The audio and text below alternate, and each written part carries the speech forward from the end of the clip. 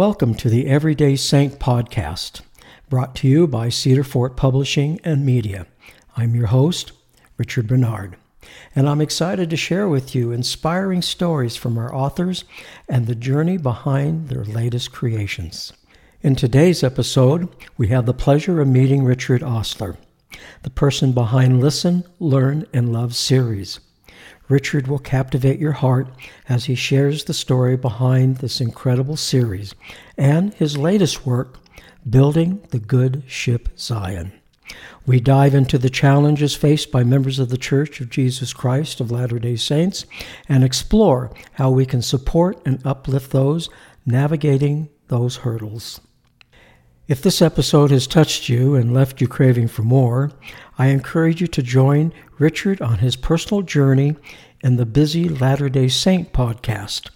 There, you will discover an intimate glimpse into Richard's life, work, and passion, and his approach to studying the Scriptures. Now, here's Richard. Richard, welcome to the podcast. Glad to be here, Richard. I've had the opportunity to read your latest book, but you have 3 books out. They all have the main title of Listen, Learn, and Love, which, by the way, reminds me of Stephen R. Covey's axiom, first seek to understand and then be understood. That's the first thing I thought when I saw your titles. Do you feel that that's kind of the framework that you're working in? I like that. I've read a lot of Steve Covey's work, and I think I even quoted that very line you said in my first book. So it's a powerful principle, and he was a gift to our community. Yes, absolutely. And so how did this, you've got 3 books, and they all have the main title of Listen, Learn, and Love. But then there's a subtitle. The first one was Embracing LGBTQ Latter-day Saints. The second was Improving Latter-day Saint Culture. And this one is Building the Good Ship Zion. But I must tell you, I'm dyslexic, and when I typed the title here of your 3rd book, I actually had Building the God Ship Zion. And I thought, actually, that kind of fits, doesn't it? I like that, Richard.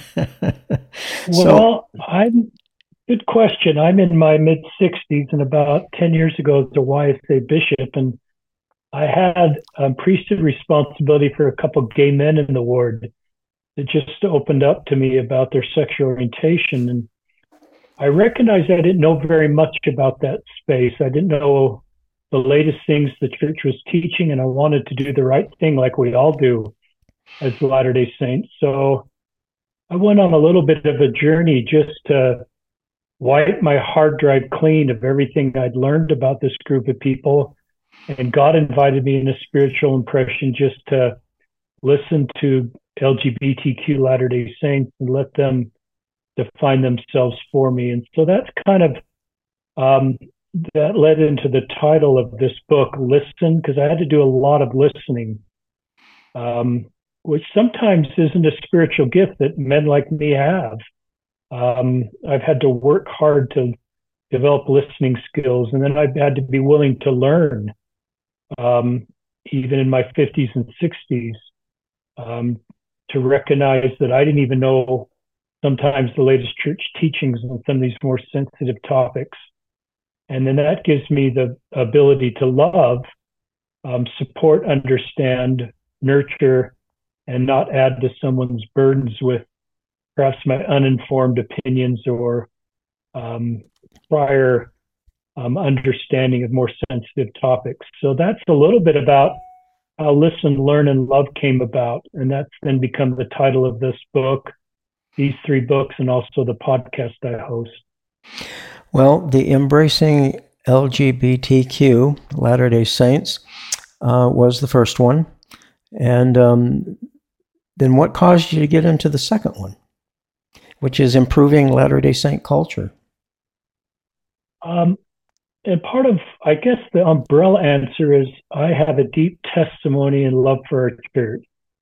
And I've seen it bless so many people. All the good in my life comes from membership in our church and following its teachings. And I have this desire to have it work for a wider group of people. And Mr. McConkie made a quote once: "The gospel of Jesus Christ doesn't marginalize people, people marginalize people." So, in my experience in this YSA assignment, I met with a lot of people that had a fundamental testimony of the church for having a hard time feeling like they belonged or were welcome or loved or supported. And so all of these books are kind of under this umbrella of what can we do as a body of saints to make our church more welcoming, a place of belonging. And so the second book is Improving Latter-day Saint Culture, is really built off of Sister McConkie's quote, and we just take different topics, like better supporting women in the church. All these books are supportive of church leaders, church doctrine. They're not activist books to change anything. But I had like a couple women write the chapter of how do we can better support women. Because as a man, I recognize that could be a blind spot for me, to better and to how I can better value women's voices and encourage their voices in ward council in our congregations. So that's one chapter. There's about 7 or 8 chapters in that book. They're not chapters you have to read one to read the next to read the next. They're just standalone chapters. A chapter in there is ministering to those with questions about the church. And I kind of feel the tools to bring somebody in the church are sometimes not the same tools to keep somebody in the church. Often it's a whole different toolbox. If someone's working through questions about our history or current issues, I believe in read, pray, and study the scriptures, but sometimes there's additional tools they need, or a new model to process the complexities that some feel in our faith. And so one of the chapters is ministering to those with church questions. So that's an example of 2 chapters in that book, Richard. But it's all part of this umbrella of trying to help our church grow and help more people feel like they can stay. Well, all your chapters deal with what I would call the outliners of the church. And this one that you just mentioned, as far as doubt, I keep thinking of the Givens book about doubt. Yeah. And it's okay to have doubt. In fact, it's doubt that motivates a lot of us to search deeper in our faith. And yeah, so the Givens are great mentors and examples for me. I'm glad you brought them up. Yes. In fact, he was on my podcast, oh my goodness, 6 months ago, maybe 5 months ago. And I had a great conversation with him. But the book title is Crucible of the Doubt. Yeah. Yeah, that's what it's titled. Crucible of the Doubt is a tremendous book. And after I read it, I think it came out quite a few years ago, I said every member of the church should read this book, because it really, it's okay to doubt. It's where you go to find your answers for that doubt. And if your answer is to go to the internet and find out what everyone hates about the church, then your doubt is going to simply grow. So, well, I want to get into the new book. You've got 7 chapters. And as I was reading it, I was highlighting things, and I thought, oh, this is good. And I got asking about this and this, and I got, oh my goodness, we'll be talking for the next 5 hours. And so I thought, well, how are we going to best do this? And so let's just take a chapter at a time. I love this phrase you have in the first chapter about foyer sitters. Talk to us a little bit about foyer sitters. Yeah, that's not a real complicated chapter. In fact, it could be one. We had this discussion as why I say basic, do we pass the sacrament to those in the foyer? And we talked about it about 30 minutes, and then we realized we looked at a handbook, and there's nothing in the handbook about not passing the sacrament to those in the foyer. So there's an important principle in that whole discussion is we shouldn't create new rules that are in the handbook. We shouldn't be sifters, or we should be gatherers. We shouldn't create sort of I think may have said, or somebody may have said, well, if they're really committed to the church, they'd be in the chapel. And so we just err on the side of grace and bring the sacrament to those in the foyer. And we take the sacrament to those that are sick. And then later, as I've done some podcasts, I did a podcast with somebody who sat in the foyer. And it's part of listening, learning, and building to love. I've never listened to a foyer sitter before, Richard, and the backstory of why they sit in the foyer. And it was really moving to me to understand that's the best they could do. So that chapter kind of talks about why some are in the foyer. It's not an invitation for us all to leave the chapel and sit in the foyer, but it's trying to create Zion in the sense that we're extending the stakes of Zion. We're not sifters, we're gatherers. We're not creating new rules that don't exist. And we're giving everybody the opportunity to partake of the sacrament.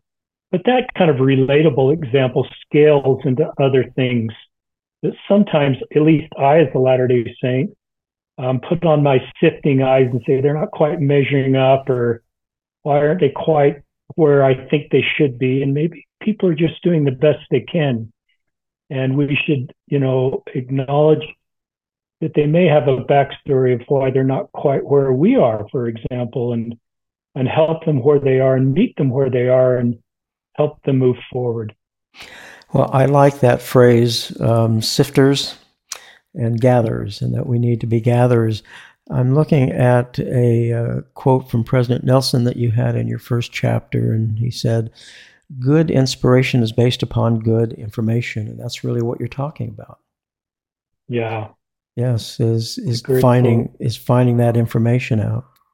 In my podcast with Brad Wilcox, he brought up a phrase that we have to be careful in our sacrament meeting when we are seeing people use their mobile devices.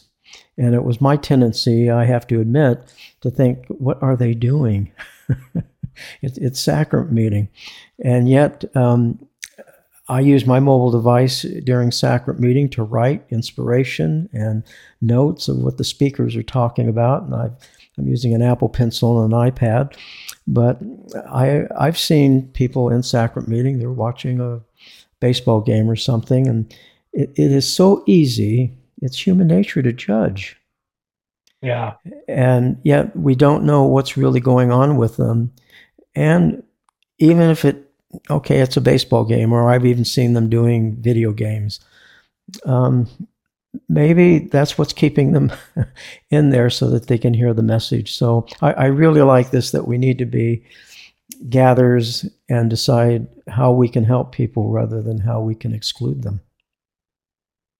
Yeah, I love President Nelson. He talks about the gathering of Israel, and I think most of us think of that couple praying for the missionaries to knock on their door. And I certainly think of that, but I also think our own members are Israel. And what can we do to gather them so they feel welcome and meet them where they are? That doesn't sell out commandment keeping or personal progress, but including LGBTQ Latter-day Saints, they're Israel, and they need to be filled with love and support and kindness.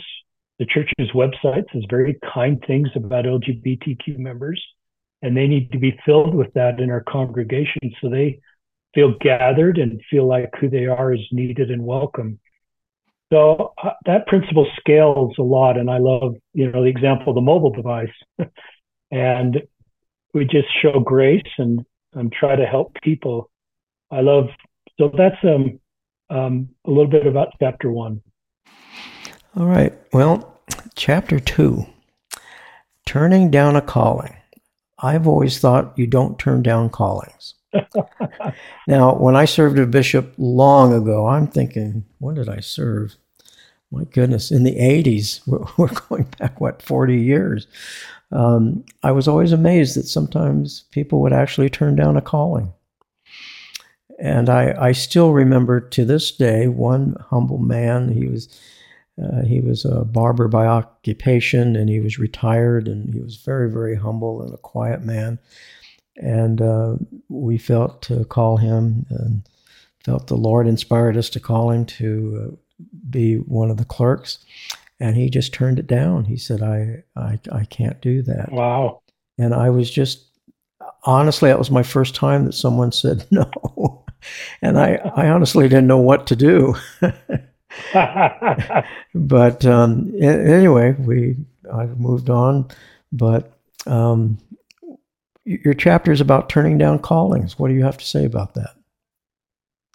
Well, yeah, the title is "It Okay to Turn Down a Calling?" And it's not an invitation to turn down callings. And we have lots of examples where someone bravely accepted a calling, an inspired leader brought forth, and it ended up being a wonderful experience. But I start with my mission in England, where a really dedicated high counselor, while I was serving in England, left the church. He was just overwhelmed with the callings that he had, and I've wondered if there's more of a middle ground where he could have found a way to still stay in the church and not accept a calling at that time or dial down his callings. And I don't know the backstory there. Doctrinally, I'm not sure when we got baptized or even took out our temple endowment, if we committed at that point to accept every calling that comes our way. I don't want to create a feeling in the church where we have to choose right now between accepting every calling that comes our way or a feeling that that's so overwhelming that some feel like I'm going to leave the church because that feels so overwhelming to me. Now, most people don't feel that way. I don't feel that way. But there's some that kind of get overwhelmed with just the long a feeling of it needing to accept every calling their way. So the chapters kind of talks about two-way communication where we can explore callings as leaders. We can try to understand more of a backstory about someone's ability to serve. We can give them time to think about it and get their own personal revelation that it's the right calling for them and not ask for an immediate yes or no. So there's just kind of some, and I'm not claiming to be an expert in this, just some of the things we tried to role model in our YSA ward to help just improve the culture around callings. Because I don't want anybody to leave the church just because they're overwhelmed in a current calling or overwhelmed that they've already kind of committed to say yes to every calling that comes their way. And that in itself causes them to separate themselves from the church. I love the callings I've had. I've seen so many people thrive in their callings. It's such a core part and a good part of our faith is we don't have a paid ministry. We have local lay people that do so much good. But sometimes there's just some stories in there about how we can do better. Well, I think that's one thing of your book. In fact, from what I've been able to gather, all your books, you've been able to get all of these stories from people to kind of give the backstories of what they're doing and why they're doing it. And I think that's a great value within the book, to be able to hear why people didn't take a calling or why they accepted callings. And so I think that's one of the great values of your book is the stories that you gathered. I don't know how you got all these stories gathered together. That's quite an accomplishment in itself. Well, the third chapter it really jumped out to me, and I thought, boy, this is something I've really got to read closely because the title just grabbed me, and I go, what is he talking about? And it's church generated, not just pain in general, but church generated pain and trauma. Do people in the church have church generated pain? This is probably the most tender chapter in the whole book. And I had an LDS therapist write it because I don't have any church generated pain or trauma, and I'm not a therapist, but I met with enough people on the podcast we do and just people that reach out that some people have difficult church experiences, and most of those I don't think are with malice. In other words, I don't think someone says, I'm going to go hurt somebody, but some people have difficult church experiences with the leader, with a situation, and their natural flight or fight response is to separate themselves from the source of the pain. But they often, usually, have a fundamental testimony of the church. So they sort of need a different set of tools to work through that. And Jesus can help heal our souls, but sometimes we need a therapist to sort of to help them from a therapy standpoint, to help heal their heart so they can not be triggered as they drive up to church or not be triggered by a leader or a Sunday school environment. I like to think of it as the visual imagery I use is a swimming pool, and the water in the swimming pool is the pure gospel of Jesus Christ, and that brings hope and healing, but it needs a support.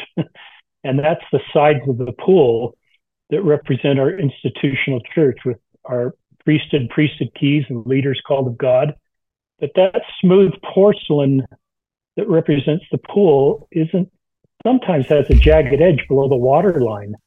And somebody may lean back, and I lean back and I just feel the smooth porcelain and it feels great. But somebody may lean back and occasionally get jarred with an unsmooth edge. And so that's the visual imagery that, even if I haven't experienced, I recognize that some have. And I've learned to sort of validate their pain, even if I don't experience it, as a ministering tool to help them be able to stay in the church. So it's a tender subject. And I just think we're mature enough in our doctrine and as our church to validate that this could happen for some, and tools to help them stay in the church and heal.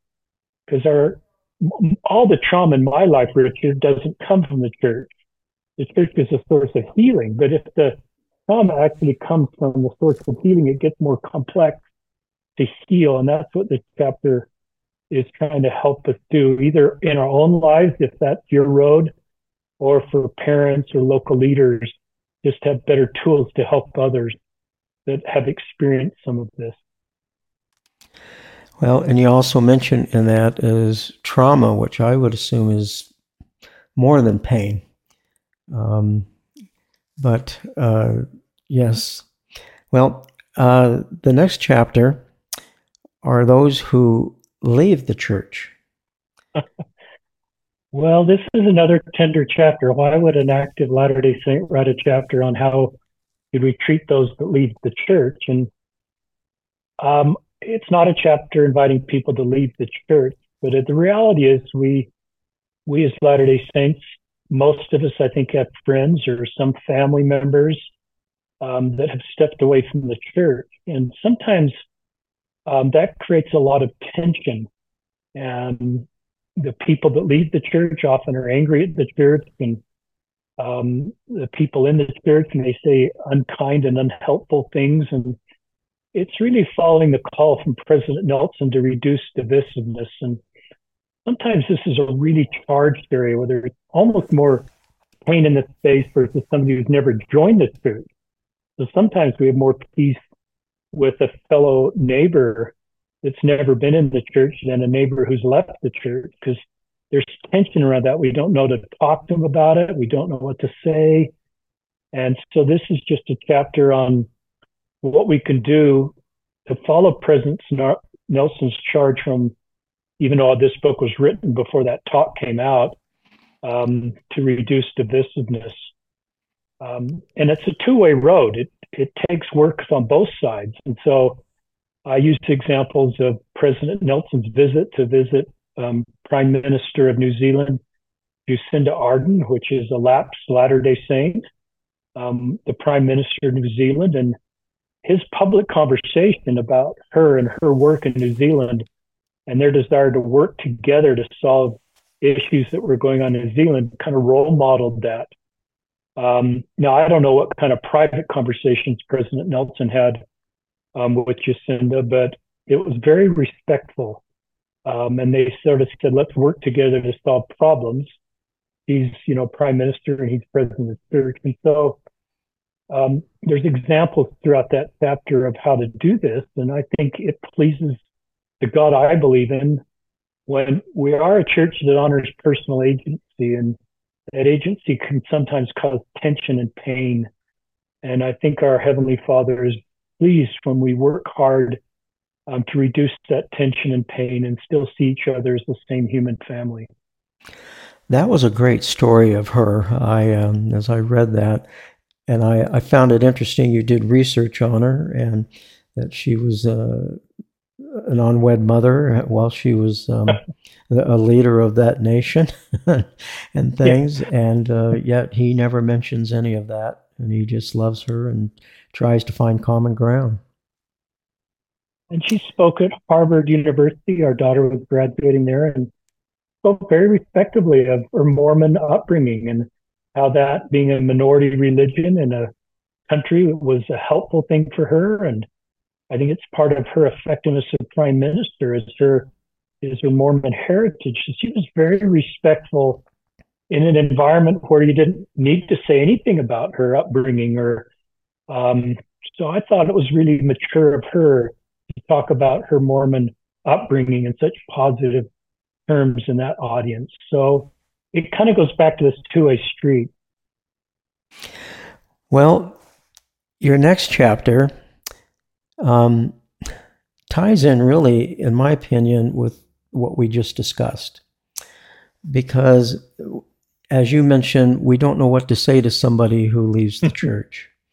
And the next chapter is dealing with death. And a lot of people are uncomfortable of what to say to somebody who's lost a husband or a wife or a child. And I think this is for a lot of us. We simply don't know what to say, not just with death, not with somebody that just left the church, but also dealing with people with handicaps. Now, I served in deaf branches for 20 years, and I'm very conscious of the deaf and have a deaf grandson. And in my training, I decided to leave the insurance business after 25 years and go into teaching the deaf. And I became very aware of those who have what we call disabilities. Now, the deaf do not consider deafness a disability, but people don't know how to treat somebody that's in a wheelchair. They don't know how to talk to somebody that's on crutches or something, or somebody that's got various other physical problems or mental problems. And I think that's really those who leave the church, we're not sure how to address them, and so we just don't say anything. And also with those with death. So let's talk a little bit about death. What are some of the things you shouldn't say to somebody who just lost a loved one? Well, first of all, thanks for all your work with the deaf. I don't know much about that group. So thank you for all you've done there and changing careers and your service to this wonderful group of people. Yeah, this is a blind spot for me. I haven't had a lot of experience in this space, and I had people on the podcast talk about their own experiences with death, and I realized that I needed better skills to talk to this group, because my natural thing would not to say anything because I didn't want to say the wrong thing. Right. And I recognize that's often the wrong thing to do. And so, as you pointed out earlier, most of these books are filled with stories of people walking this road. And a lot of these stories come from the podcast, and I pull it into the book. But one of the things culturally that I'm sensitive to is, as Latter-day Saints, we have this, we know the plan of salvation, and so we know we're going to be with loved ones in the next life. And I'm worried that creates a culture where we don't let people grieve. And we sometimes have role models, even missionaries, that don't come home because they're so faithful.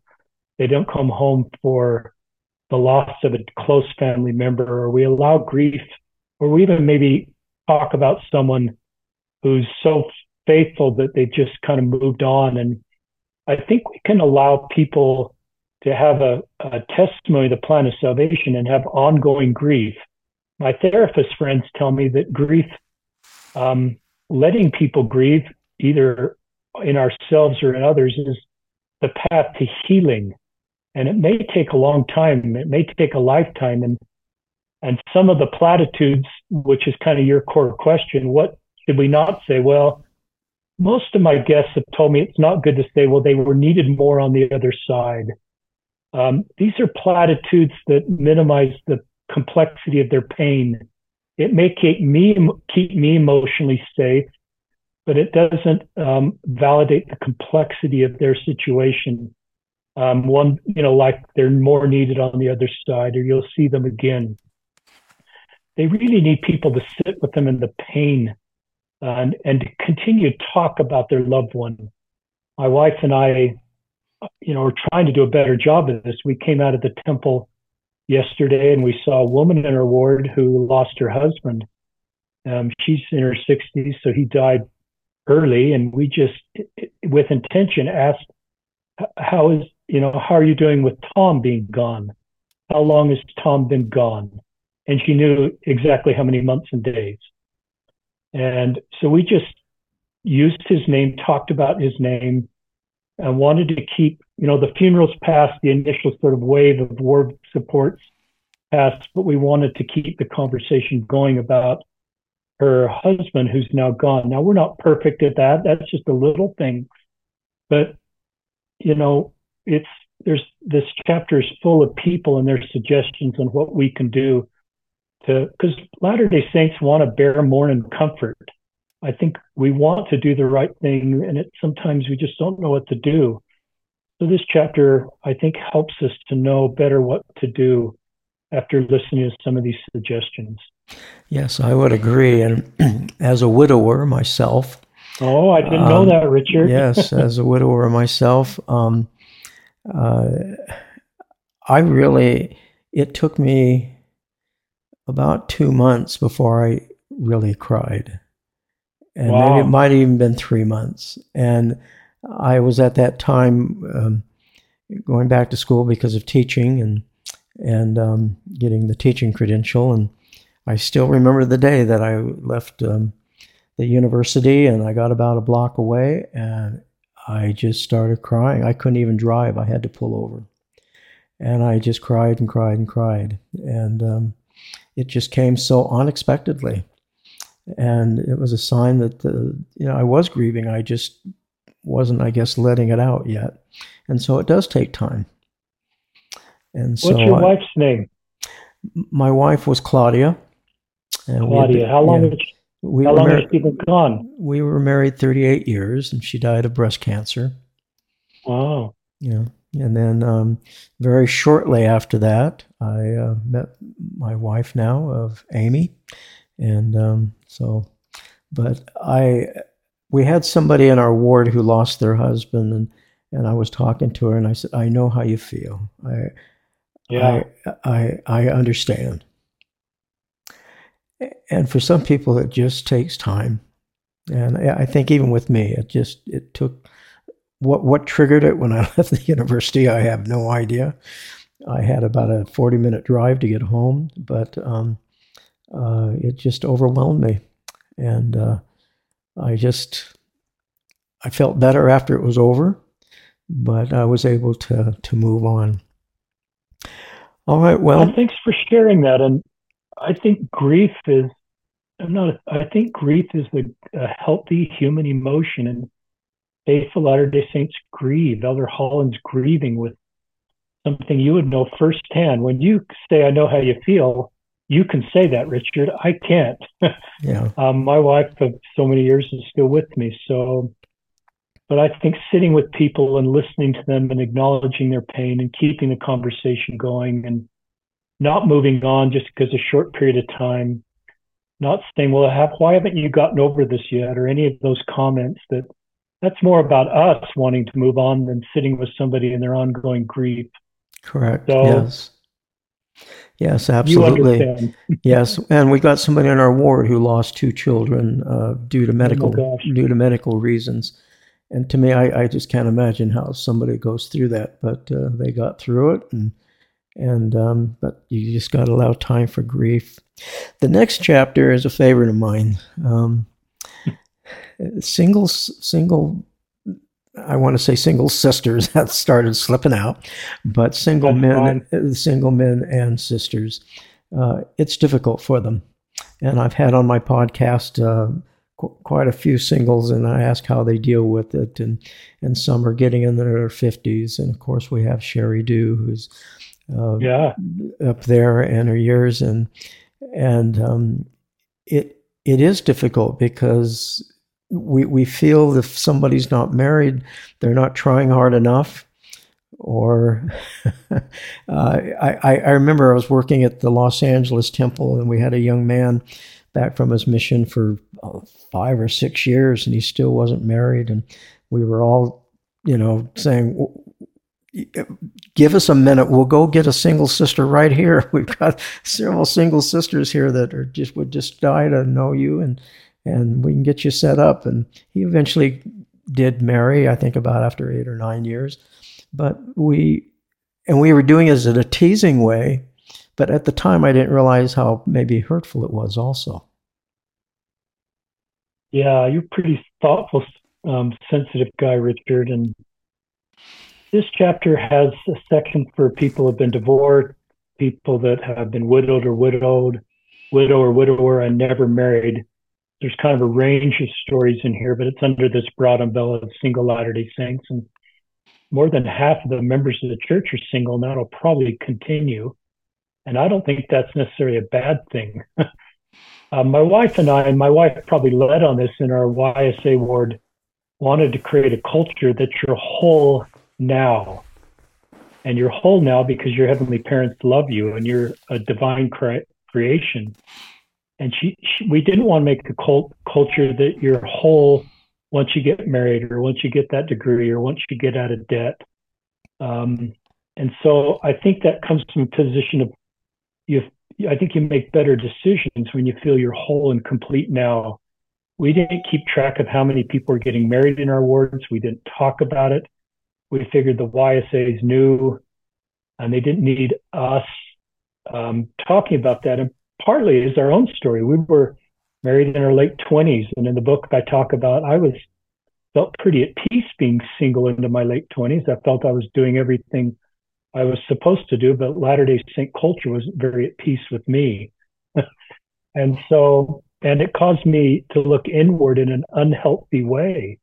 And I thought, well, is there something wrong with me? And I got through that, but it gave me more empathy for single Latter-day Saints. So that doesn't take progress off the table or desire to be married. It just comes from a position of strength that, we need to feel, if you're single, whole and complete now. And we need to treat you in our culture and in our wards as whole and complete now. And the church is doing, I think, a wonderful job of calling single people. That's changed so much. That's not a doctrinal change, just a policy change that, if a single man aged up to about 30, he couldn't be an ordinance worker in the temple. A divorced person couldn't be an ordinance worker in the temple after it had to be a period of time. In single stakes, a single man can serve and a single woman in ways they couldn't earlier. So I think our church is just working really hard to value single people and not say, well, you can really contribute to the church once you're married. We need you contributing now. Your gifts, helps us create Zion. And we see you as whole and complete now, and you should see yourself whole and complete now. And yeah, marriage may happen for you, and I don't want to take hope off the table. It won't happen, but I think you need to get on with your life and focus on things you could control, like your relationship with your heavenly parents and your Savior, and still do the things in your circle of control to find your partner, but recognize that may not happen, and that's okay. Well, that then leads us to the final chapter of couples and having children or not having children. Yeah, this can be a touchy subject for couples that don't have children. And in our culture, I've done this. This is the book I wish I'd read myself 20 years ago, because a lot of this work I'm doing is just repentance for what I've thought or said in my own journey. So I would ask couples that have been married 3 or 4 years is probably when I'd start. When are you having kids? When is it time to settle down? And sometimes, as we all know, they aren't able to have kids, and that is triggering for them to come to church and wonder if they're going to be asked if they're having children and not being able to have children. And so, yeah, part of our doctrine is to have children. We make that covenant in the temple, but then we also honor personal revelation. And there are stories in this book of people that don't feel impressed to have biological children, but adopt. People that do both, people that have foster children, people that are impressed to have one or two children. And so it's back to this name of the book is Good Ship Zion. And the idea there is Good Ship Zion represents our church is strong enough to have differences on the boat. And that we're actually, Elder Cook talks about unity and diversity. And there's diverse family types on the boat. Some that are single, some with single with kids, some married with few kids or lots of kids or biological kids or a mix. And all that diversity, we can be unified in the gospel of Jesus Christ. And maybe we can do even a better job of lifting the hands around us because we have all these different lived experiences to connect with people and help them. So, I grew up, Richard, in a world where Zion was sameness, where I grew up in Salt Lake City and everybody was the same. It was a wonderful upbringing in the 70s. And I thought that's what Zion is. But now I feel like Zion is unity and diversity and taking all our God-given differences and looking at them as a good thing, but we're unified in the gospel of Jesus Christ. And we're not trying to make everybody fit in to a certain type of Latter-day Saint, but we're creating square holes and round holes so people can belong on in this chapter specifically, the family type that they've chosen to have. And that might involve a husband that stays at home and a working mom or vice versa, or both working. And we honor personal revelation for parents to make the right decisions for themselves, for their careers, and how to raise their children, how many children to have. And it goes back to the very first conversation. We don't judge. If we have a different conclusion for what's right for our family, we honor their ability to have different personal revelation for their family. And we support and love them and recognize that's a wonderful thing. So it's creating space for people to have different family types and helping no one should feel like they're a second-class Latter-day Saint because they're single, because they're divorced, because they have one child. All the differences we might have, no one should feel like they're less faithful or a second-class Latter-day Saint. Everybody's a first-class Latter-day Saint. Yes, I would agree with that. And I want to thank you for being on this podcast.